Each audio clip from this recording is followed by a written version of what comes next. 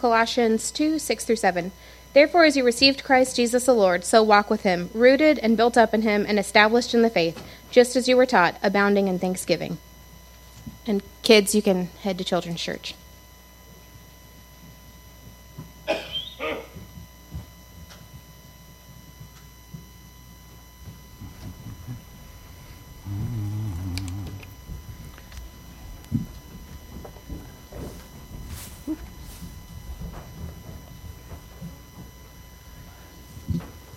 Going to relocate the worship leader again.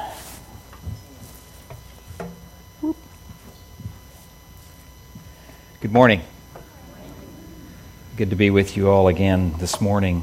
And before we begin, I'd like to have a word of prayer and then get into what God has for us to gain from His Word today. Let's pray together.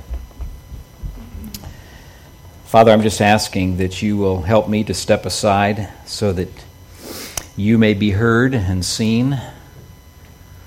I stand here only by your grace that you could use someone like me to share a message.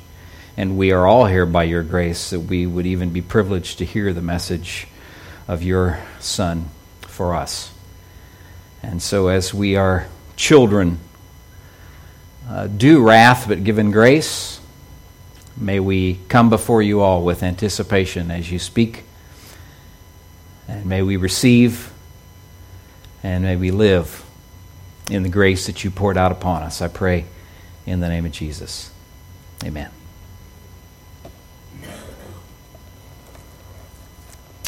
I was with you a couple weeks ago, and that was a good time. We were not here last week, and some of you may know why. The reason for that was that we weren't not here was unfortunate, and I won't go into this at length or anything, but a tragedy in our family, and Jana's niece, my brother-in-law's daughter, was killed in an ATV accident the day after we were here 2 weeks ago. And of course that kind of turned our world upside down. Gentry was 19 years old, and she left quite a legacy of friends. So we were dealing with that.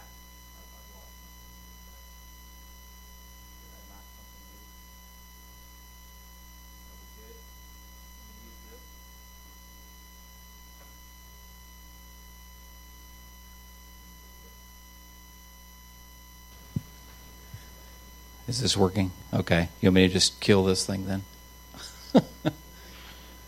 We don't want to give a double thing here.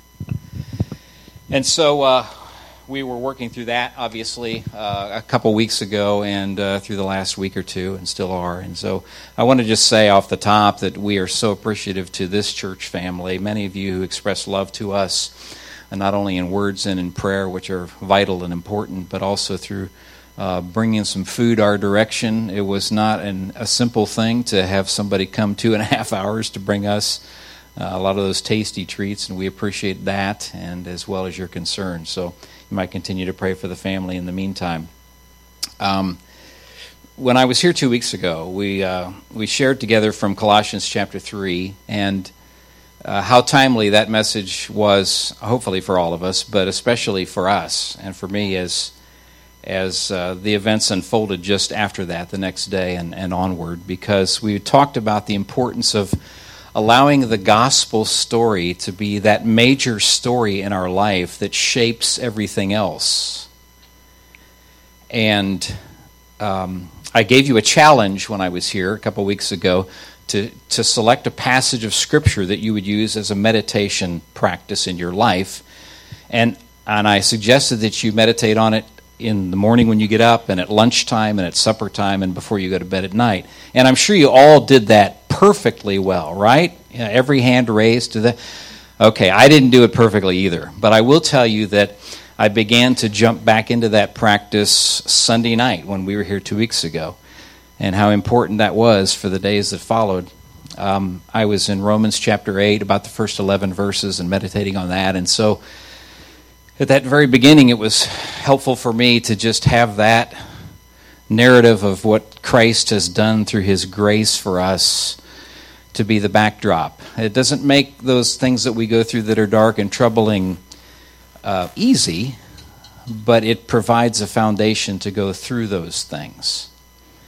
And so I was very grateful for that. I was thinking about that this morning as we sang the song just a couple songs ago, Blessed Be Your Name. You know where that's rooted, don't you? That's rooted in the book of Job.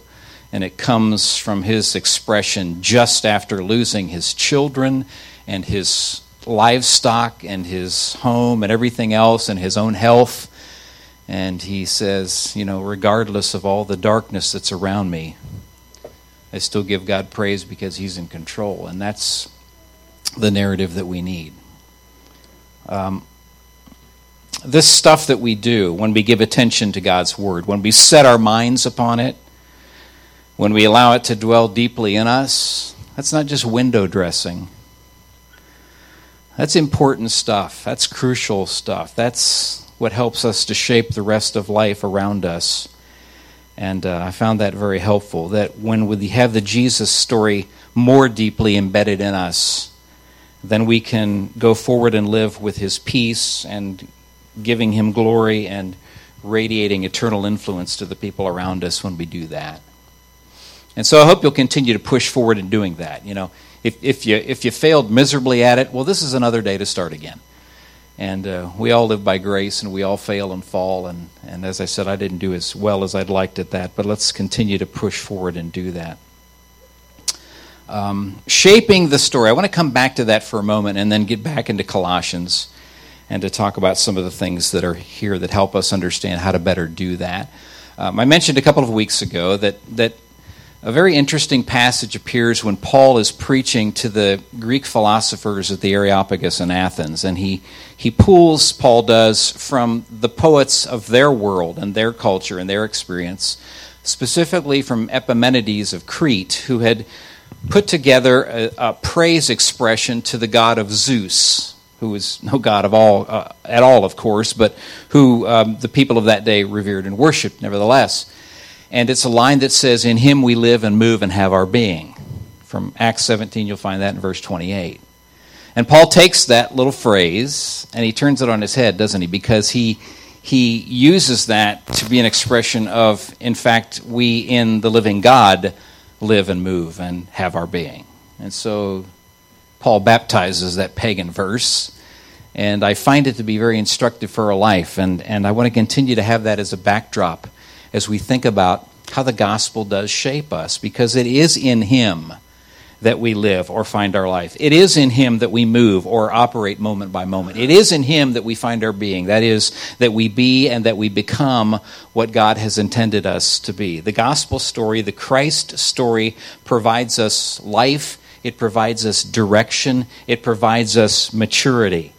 And that story, as it continues to resound in our mind and our soul and our very heart, it begins to determine the trajectory of all of those mini stories in our life, all those little things and big things that we go through in our lives. And we begin to see them differently, and we begin to behave in the midst of them differently, and become a different people, and become a different church, and become a different community as we listen to him. Well, 2 weeks ago we began exploring that idea in Colossians chapter 3. And let's just return there for just a moment, and then we're going to leap forward in the book. And we're going to do, as I think Jacob mentioned, we're going to do the prequel. We're going to go from what is in Colossians 3 and back up now today. But in Colossians chapter 3, this is the text we looked at 2 weeks ago. Paul says, "If then you have been raised with Christ, seek the things that are above where Christ is seated at the right hand of God.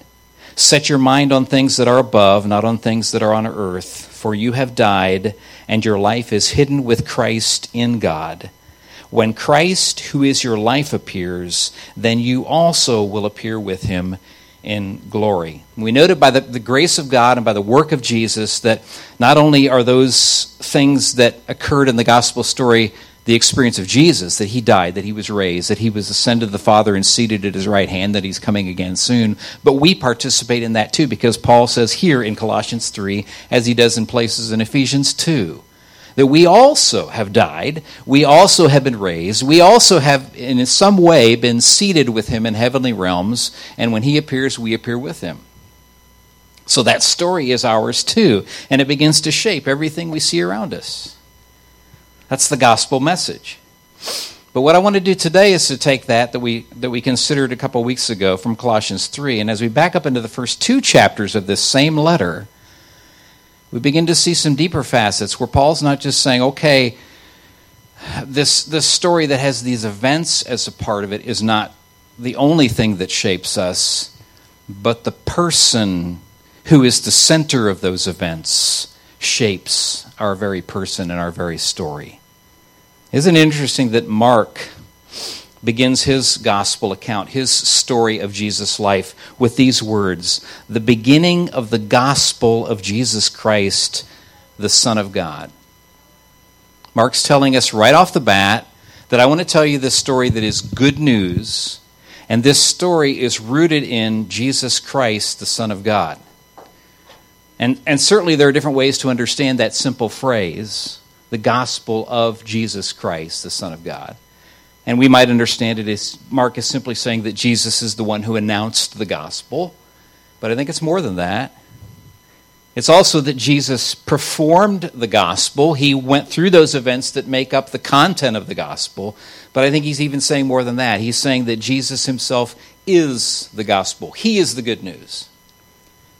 And this Jesus is the one that we want to be the very core of our story. And Paul latches onto that same word gospel in the opening verses of this letter to the Colossians.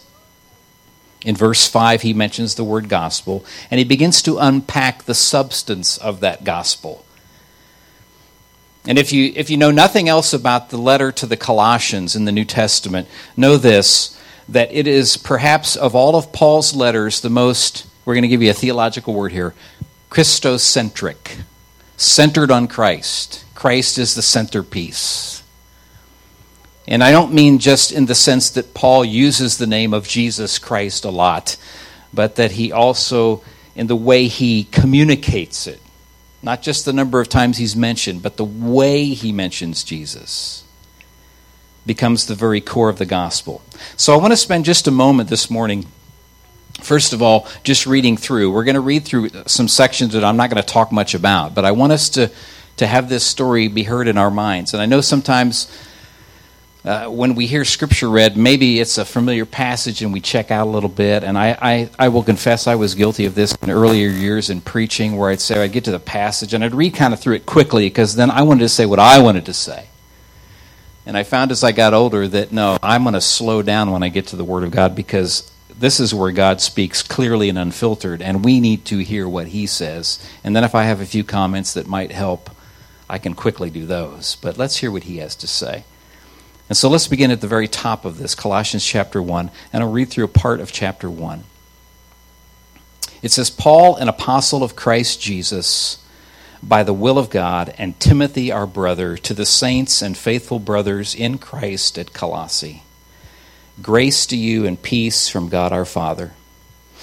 We always thank God, the Father of our Lord Jesus Christ, when we pray for you, since we heard of your faith in Christ Jesus and of the love that you have for all the saints, because of the hope laid up for you in heaven.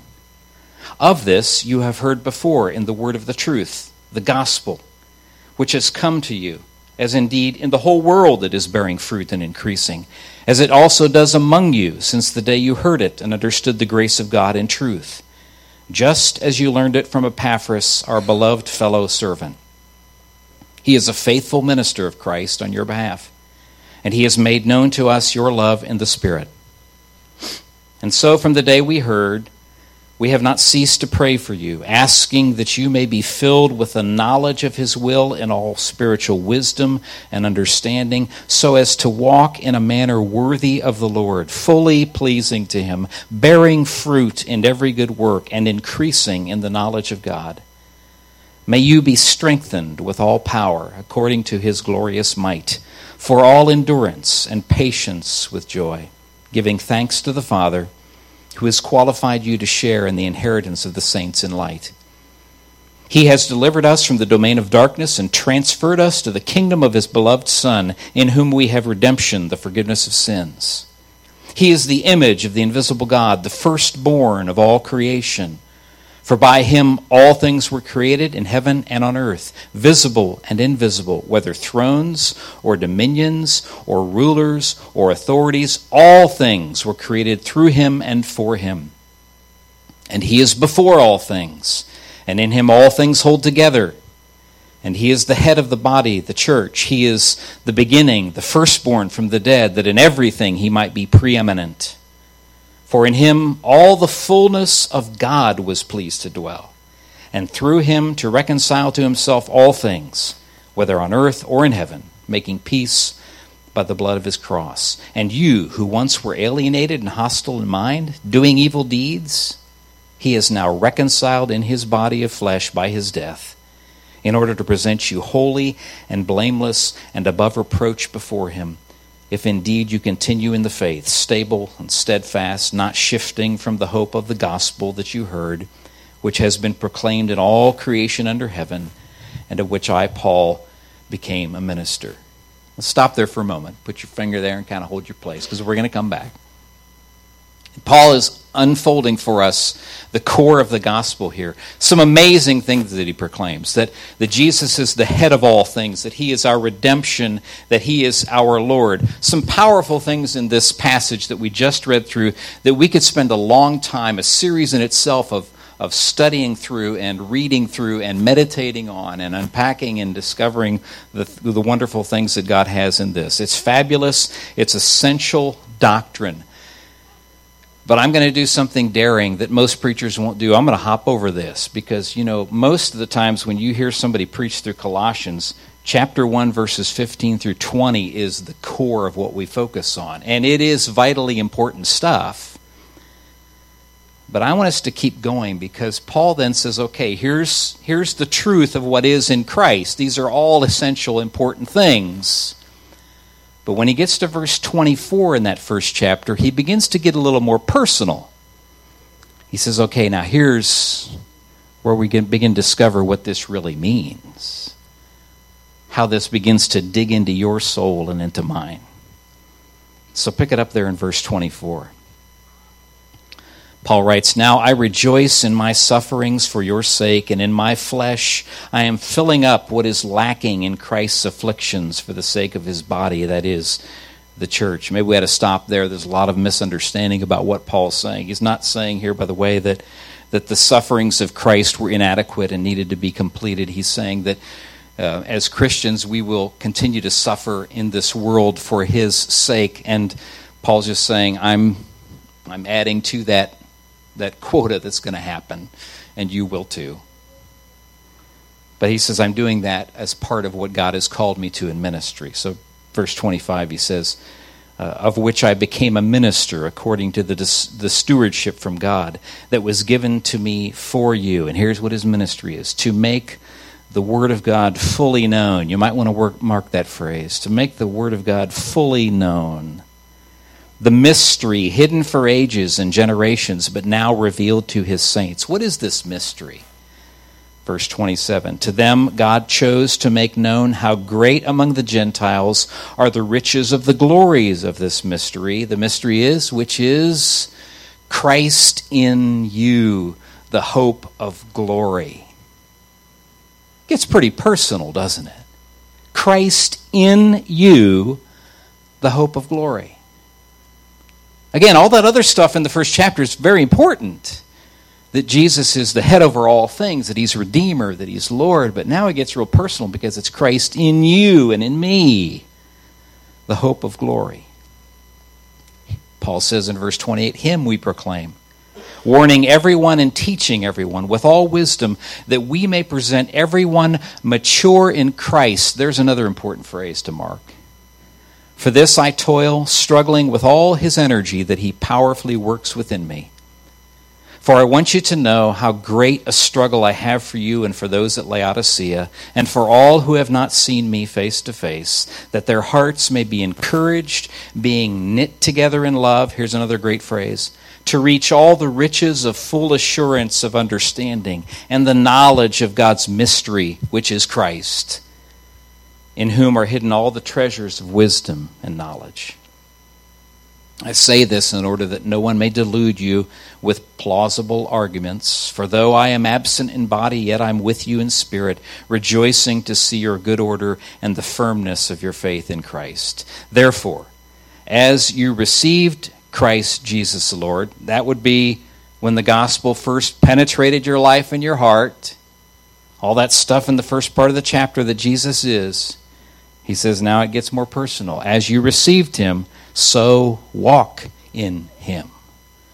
Rooted and built up in him and established in the faith, just as you were taught, abounding in thanksgiving. Now think about that. Doesn't the gospel begin to get real invasive in your life as Paul is unpacking it there? You look back over those phrases and you begin to see that the gospel's not done being preached when you pop up out of the baptistry waters. The gospel is not done in your life or my life after the baptismal clothes dry off. No, the gospel continues to be preached in our lives and taught in our lives and heard in our lives because he, the core of that gospel, is in us, the hope of glory. And Paul reveals through his prayer here that he desires that to become greater and fuller and deeper and more powerful in us. Again, you look back through there in verse 25 of the first chapter, to make the Word of God fully known. And he means by that not only to reveal Jesus to all people, but to reveal all that Jesus is to all people. In verse 28 of that first chapter, he says that his job is to present everyone mature in Christ. You see, the story of Jesus must continue to grow deeper in us. He says in verse 2 of chapter 2 that his desire is that this gospel of Jesus would reach, that it would have an impact on us so that we as followers would have the riches of full assurance of understanding, the knowledge of Christ in our lives. And he says in verse 7 of chapter 2 that his greatest desire for us is that we be rooted and built up in him and established in the faith. You see, Christ is not only our rescue. We saw it in the passage 2 weeks ago. It alluded to it there in verse 4 of chapter 3 that Christ is also, Paul says there, our life. In him we live and move and have our being. And so Paul prays for a deeper understanding of that. I won't read it again, but verses 9 through 11 of the first chapter is this prayer of Paul for us, that we would have deeper understanding of Jesus, that we would have a more vibrant walk in him, and that we would have a greater discovery of the treasures that he brings. Now, as you read through this, there's this common phrase, and it's common in much of Paul's writing. It's just this simple two-word phrase, in Christ. In Christ. That's what he describes us as being, in Christ. And that little in preposition is a powerful preposition for Paul. He uses it so much. What does that mean? And after we kind of wrestle with that question, how is that done? What does it mean to be in Christ? We tend to think spatially or, in sometimes a physical way, but what does it mean to be in Christ? Let me give you a personal illustration that kind of on the negative side showed me as I was thinking through this again over the last couple of weeks. What does it mean to be in Christ? I was reflecting a couple of weeks ago on my personal journey over the last few years. I was in the ministry for 30 years full-time, and I stepped away about almost 7 years ago. And one of the fears I had when I stepped out of that in a full-time role was, when I'm away from that Christian bubble, will my faith somehow become a little weaker because all of that structure around me is gone? And I discovered two things after I had been away from it for a while. Number one was, thankfully, I didn't sense any isolation from God. But the second thing I discovered was that I did sense a tendency to drift from the story, that my Christ-centeredness did not seem as deep as I thought it would be.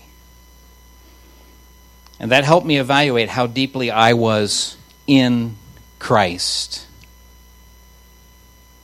I looked back at my life before that and I thought, in those times when I felt like I was a little deeper in Christ, maybe it was because I was around the Bible more, I was around Christian people more, I was around ministry activities more because that was a structure that was kind of part of the deal of who I was.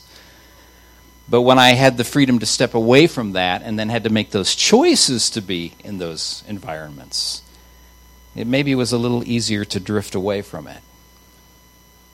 And I began to wonder if Christ had not become, in those years previous, more of an exoskeleton of my life. You remember your biology class of insects? The exoskeleton? Kind of the outward structure that held me together, rather than Jesus being the very bones of my life, the internal structure of my life. And so God has been teaching me those things about what being in Christ is. It's not this outward structure that kind of imposes itself on me. It's this inner structure that gives me strength and that helps me to walk in Him. In Christ is a matter of union and communion. Again, go back through chapter 1 and 2. Read these phrases. Christ in you, the hope of glory. Mature in Christ. The riches of full assurance of understanding. The knowledge of Christ. And Paul again says in Colossians 2:6, to walk in Christ. Isn't that an interesting expression? He calls us to walk in Christ. If you or I had written that, well, I would have written it how? To walk with Christ. Paul says walk in Christ. I don't know exactly what that means, but it's a lot more intense, isn't it? To walk in Christ. It's a relationship which transcends the casual and the occasional and the superficial. It's something much more deep than that. And if you look there at verse 7 of chapter 2, when Paul goes on to talk about what that means to walk in Him, he says that we should be rooted and built up in Him. And so there's two images there, aren't there? To be rooted and built up. The image of a tree rooted, the image of a foundation of a building built up in Him. Well, roots and foundations are not casual. They're not occasional. They're not superficial. They're essential images, aren't they? Walking in Christ means we're rooted. We're built from the ground up in Him. And I take you back to that image that I shared 2 weeks ago from Psalm 1, where the psalmist talks about the man who is blessed is not the one who clings to the things of the world, but he is the one who is planted like a tree by streams of water, rooted. That word planted almost has both of those images of rooted and built, doesn't it? A solid establishing in the very things of God. And Jesus uses much that same imagery when He talks about what it means to be in Him. If you look at Jesus' words in John chapter 15, this is getting near the end of His life before the crucifixion.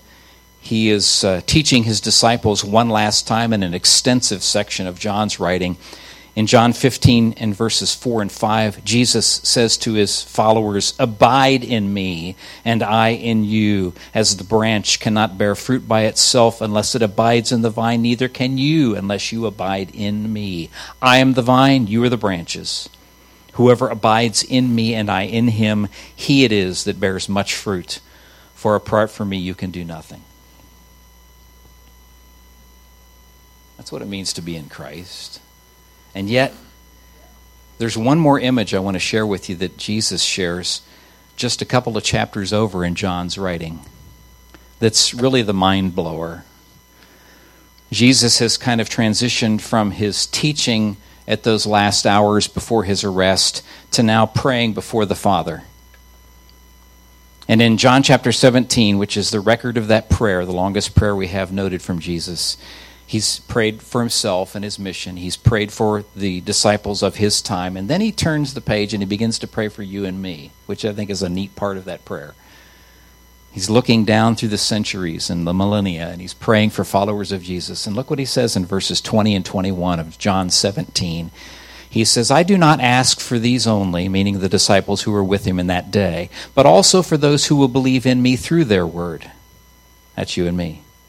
Here's what He prays for them. That they may all be one, just as you, Father, are in me, and I in you. That they also may be in us, so that the world may believe that you've sent me. Let that rattle around your head for a minute. Jesus prays that we would be in fellowship with the Father and Son, not in any casual way, not in any superficial way, not in any occasional way, but in the same way that the Father and the Son are in each other. Wow. Now don't go too far with that. It's obvious we are not deity. We are not to be called to be God. But there is something there about an intense fellowship that Jesus prays for us, and because he prays for it, also intends that we be able to realize that. That our intimacy with him transcends just the occasional, just the superficial. An intimacy which really is breathtaking, but it's not unprecedented. Because what I think Jesus is reflecting on as he prays that, and what Paul is talking about in Colossians when he calls us to be in Christ, they're calling us to the restoration of what had been at the creation. Spend some time this afternoon, if you would, reading through Genesis chapter 1 and 2, and see, and even into chapter 3, how God originally designed things, that intimate relationship between himself and created humanity, and how close that was. And then when that connection and that story was deeply shattered, God began in that very moment in history moving toward re-establishing that story, bringing us back into that relationship. And that's what Paul's ministry is about. And that's what Jesus' prayer is about. And that's what the gospel is about. Having us come back into him again. And that really explains some of the child language that Jesus and his followers use in the New Testament. Like when Jesus meets with Nicodemus in that evening get-together. And in John chapter 3, he says, what you need, Nicodemus, is to be born again, or to be born from above, to start that relationship all over in a more intimate way with God who made you. It's like the words that Jesus shared in Matthew chapter 18, when he says, truly, I say to you, unless you turn and become like children, you will never enter the kingdom of heaven. Whoever humbles himself like this child is the greatest in the kingdom of heaven. He calls us to that rediscovered, restored relationship of intimacy that God had originally created. That's what being in Christ really looks like. And so it is that John, in the opening words of his gospel, explains a little bit more when he says, to all who did receive him, meaning Jesus, who believed in his name, he gave the right to become children of God. See, the gospel is calling us back home. It's not just about justifying us before God so that our sin won't condemn us forever. And that's huge in itself. I'm not making light of that at all. But it's calling us back home to being in him as God originally intended us to be. It's the intimacy of a child with a father, calling us back to a relationship with him which is rooted in humility and in dependence and in trust. And so the story of Jesus and the story he brings is not new, but it's renewed. And that's what Paul says, I'm laboring to have restored in you. That's why Paul's passion revealed there in these opening chapters of Colossians are so, in a sense, repetitive, but also passionate, that he wants us to be mature in Christ, to have the riches of full assurance of understanding and the knowledge of Christ, to be rooted and built up in him. That's what he wants for us. And if that's what being in Christ is, how do we get there? Now, this guy has no silver bullet to address that. But I do think that there are some things we can do to move in that direction. And it begins with what we talked about 2 weeks ago in allowing the story to shape us. But how do we allow that story to shape us? Because when we read these things that Paul is desiring for us and the thing that Jesus prayed for us, sometimes we sit back and we think, well, that's rather implausible that we can get to that degree. You really think in this weakness that we have, this frailness that we possess, we can ever get to that place. And the first thing I would say that it is a process. But it starts and it continues with the gospel. We're people in process. Even the followers of Jesus, as dominant as they became in the scope of history in the days that the ministry of Jesus concluded and they carried it on, they were a work in progress, weren't they? We know that.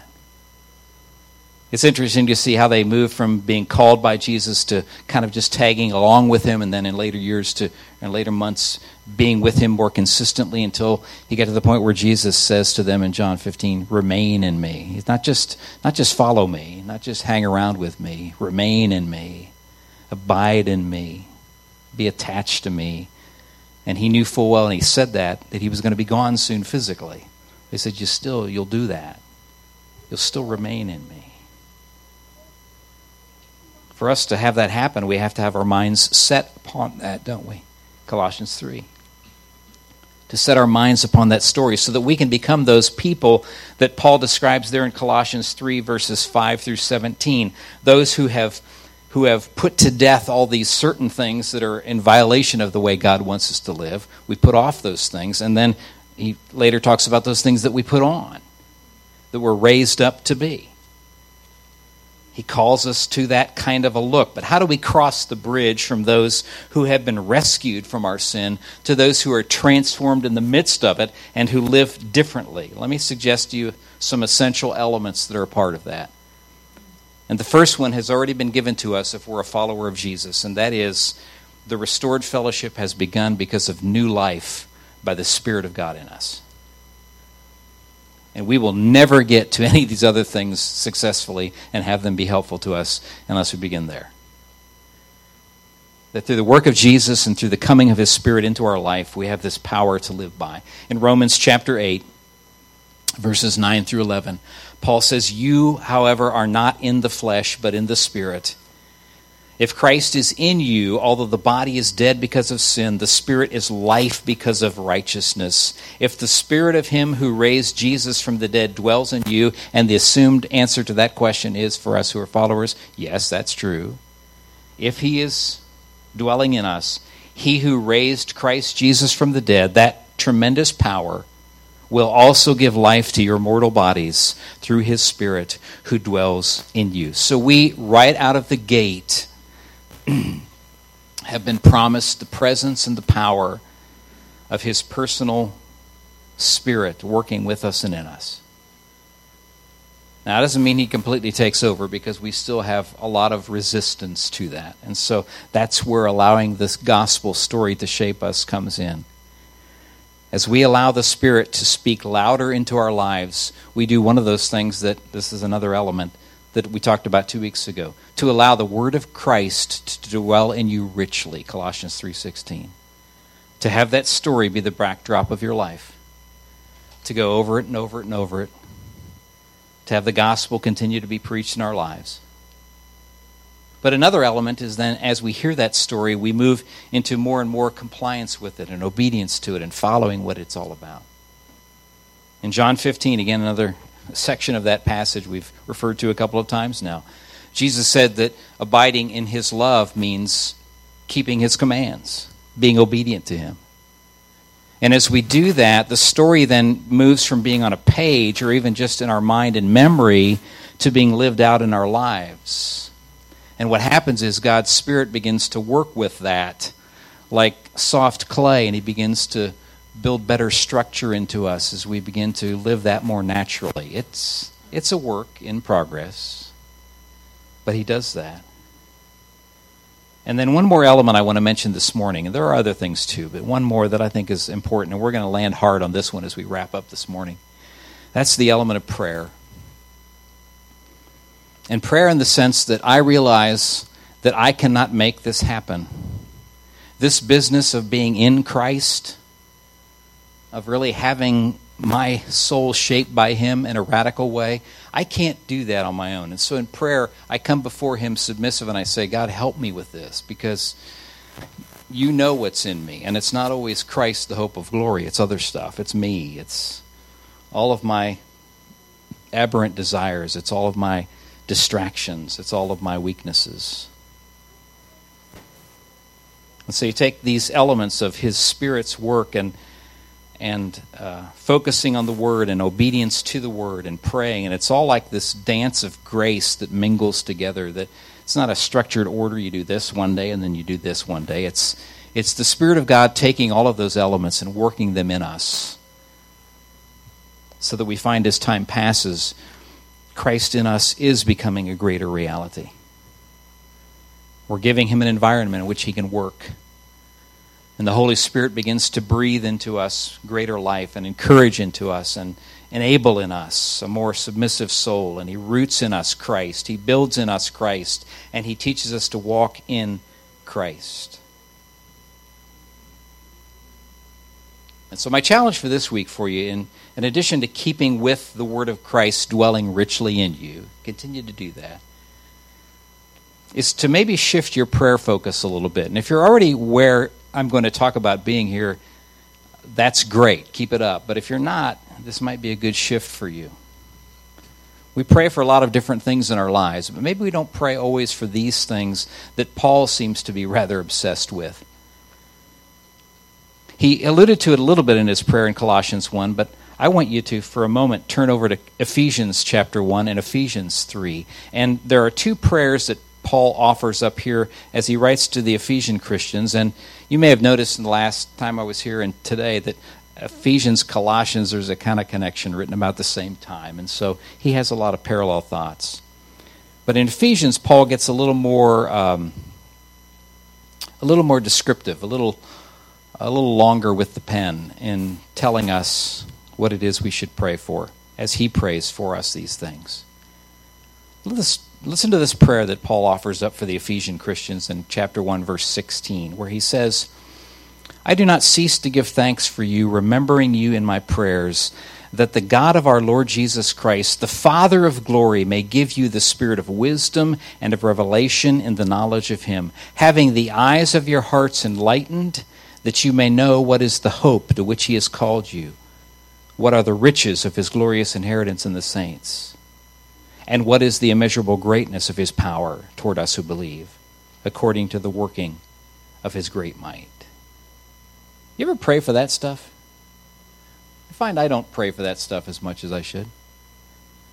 Praying for those things, to having the eyes of my heart enlightened, praying that I would discover the riches of His glorious inheritance, praying that I would discover the immeasurable greatness of His power, praying that I would discover the hope to which He has called me. Man, that's the story that will shape you. When that begins to become more obvious to you, wow, this is the domain that He has put me in. And then go to chapter 3. Chapter 3, beginning in verse 14.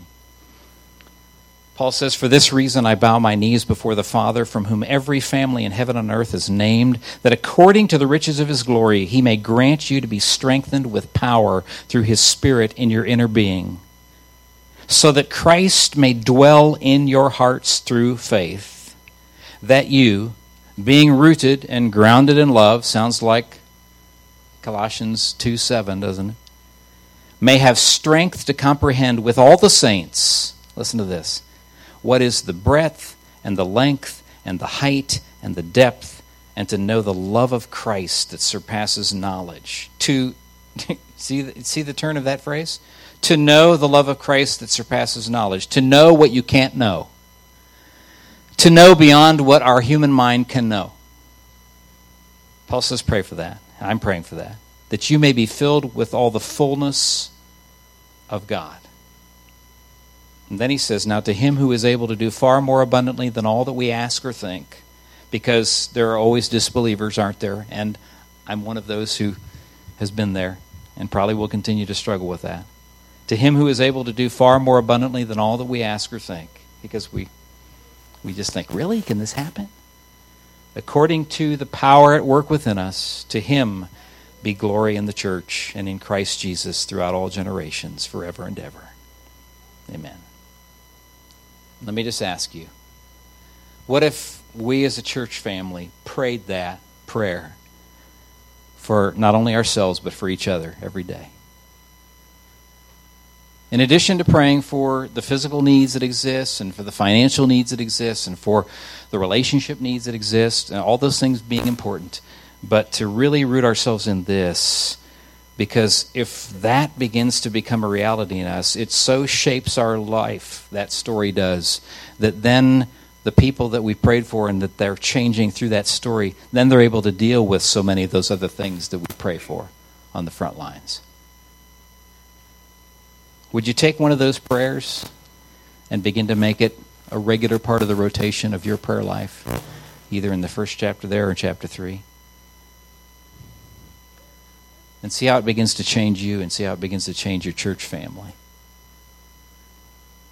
Pray that we might be in Christ in a greater way. I want to close with prayer, and I want to use that chapter 3 prayer as the structure for how we wrap up this morning. So, Father, we come before you. You being the Father who is the Father over every family and who is above all names. We pray that according to the riches of your glory, that you may grant to us strength and power through your Spirit, so that Christ may dwell in our hearts more fully through faith. That you might root us and ground us in your eternal wisdom. That you might root us and ground us in your eternal love. That we might have the strength to comprehend the breadth and the length and the height and the depth of who you are and of your love. To know the love of Christ that is even beyond our understanding, and that we might be filled with your fullness. And Father, would you help our doubt? Would you help us when we look at these things that Paul said are supposed to become a reality in us, and the things that he prayed for, and we say, yeah, but that's another kind of person. That's not me. That's another time. That's another place. That's kind of the ultimate goal, but nobody really gets there. May you take our doubt, Father, and may you begin to erase it as your Spirit does begin to perform those things in us. And as we see that happen, may we never for a moment give thought to, gee, look what I've done. But may we grow in our appreciation for grace. May we grow in our humility and say to you, Father, to you be the glory for all that you do in us. We thank you and praise you in the name of Jesus. Amen.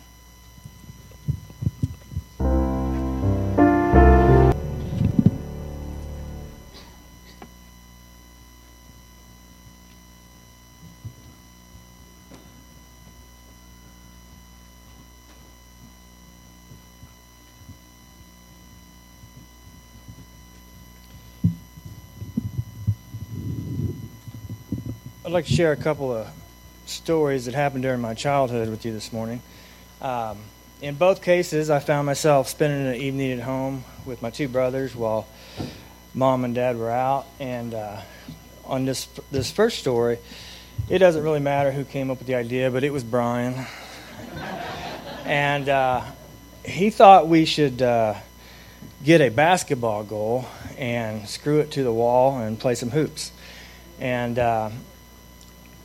in that time, we had beautiful wood paneling in the house, and he had come up with this jar of wood putty-like stuff, and we'd wipe some on the wall, and it was a dead ringer match. It just matched perfectly. And so the plan was to screw the goal to the wall and place hoops for a while and take it down, fill up the holes, and that was it. And another time, we decided that we wanted to shoot BB guns in the house, and obviously you can't do that without taking some precautions. So we got some cardboard out, and we did some test shots, and we figured out, exactly how much cardboard you needed to safely stop a bullet. And when we figured that out, we simply put that cardboard up against an old wooden desk that Mom had recently refinished, and we started shooting. Now, in both cases, even though careful plans were made, things went terribly wrong. In the case of the basketball game, we failed to notice that the screws were slowly getting pulled out of the wall, like ripped out of the wall. And when we went to cover the holes, we had a serious texture problem. And somehow the color didn't seem to be as good a match as we thought either. And in the case of the BB guns, it turns out after hundreds of bullets, the cardboard started to get all chewed up. And when we pulled it away from the desk, we found a desk that was just riddled with bullet holes. And again, it didn't take Mom long to notice that. And so what does this have to do with communion? Well, unfortunately, it's all too similar to the way or to the process that I go through sometimes when I take communion. Let me explain. My brothers and I, we put a lot of thought into those plans. They were solid. I mean, we were dealing with an important issue, that being keeping Mom and Dad happy and in the dark. And so we put some serious thought into it, and the problem was, after considering everything, after we planned the work and worked the plan, then we just took off and got wrapped up in our fun, and we never thought about it again until we were done. And all too often for communion time for me runs a similar course. I take the bread, which represents his broken body, and I take the juice, which represents the blood that was shed, and I meditate on the fact that all this pain and suffering was an awesome act of love from my God to me. I spend this time of communion, and then I leave through those doors and proceed on with life as though it never happened. And just like the plans my brothers and I made, there's also been a lot of thought put into this part of the service. I mean, Christians all over the world are having a similar service, just like ours, this morning. And when you read about Jesus in the upper room before the crucifixion, and when you read the words that he said, and when you read about the early church and after the resurrection, you can see that this is an important issue. And what we do here is very good. It's a very meaningful and respectful way to remember what our Savior has done. And to the best of our knowledge, we're doing exactly what Jesus has asked us to do. But this idea of communion is not something that should be looked at like it's a once-a-week deal. Communion time is not like a birthday party where you celebrate it one day and forget about it the next. Communion with God should be every day, all day. And I would argue that communion with God is the very reason we are created. The Bible says that we are created for the glory of God. But glorifying God is not something we do after communioning with Him, but instead it's done by communioning with Him. This time should be used as a springboard for the start of a full week of constant communication or communion with God, which is strive to keep what our Savior has done for us on the front of our minds each and every day. As this time this morning, I would encourage you to ask yourself, how will you extend communion to last all week? Now, maybe it's by accepting Dave's challenge of praying that God would help you be in Christ. What does that look like for you? Again, what will you do to keep your conversation with God going until you find yourself here again with another opportunity to take the Lord's Supper? Will you pray with me? Dear Heavenly Father, we do come to you now, and we're thankful for this part of the service, and we're thankful for the emblems that you gave us and what they represent. And Father, we also come to this part of the service asking that you would help clear our minds and allow us to focus. And we ask that you would extend that throughout the week, Father. We know our shortcomings, and we know we can't get there without you. And we're just again come to you and ask that you would help us to keep this conversation with you going for the entire week. In Jesus' name we pray. Amen.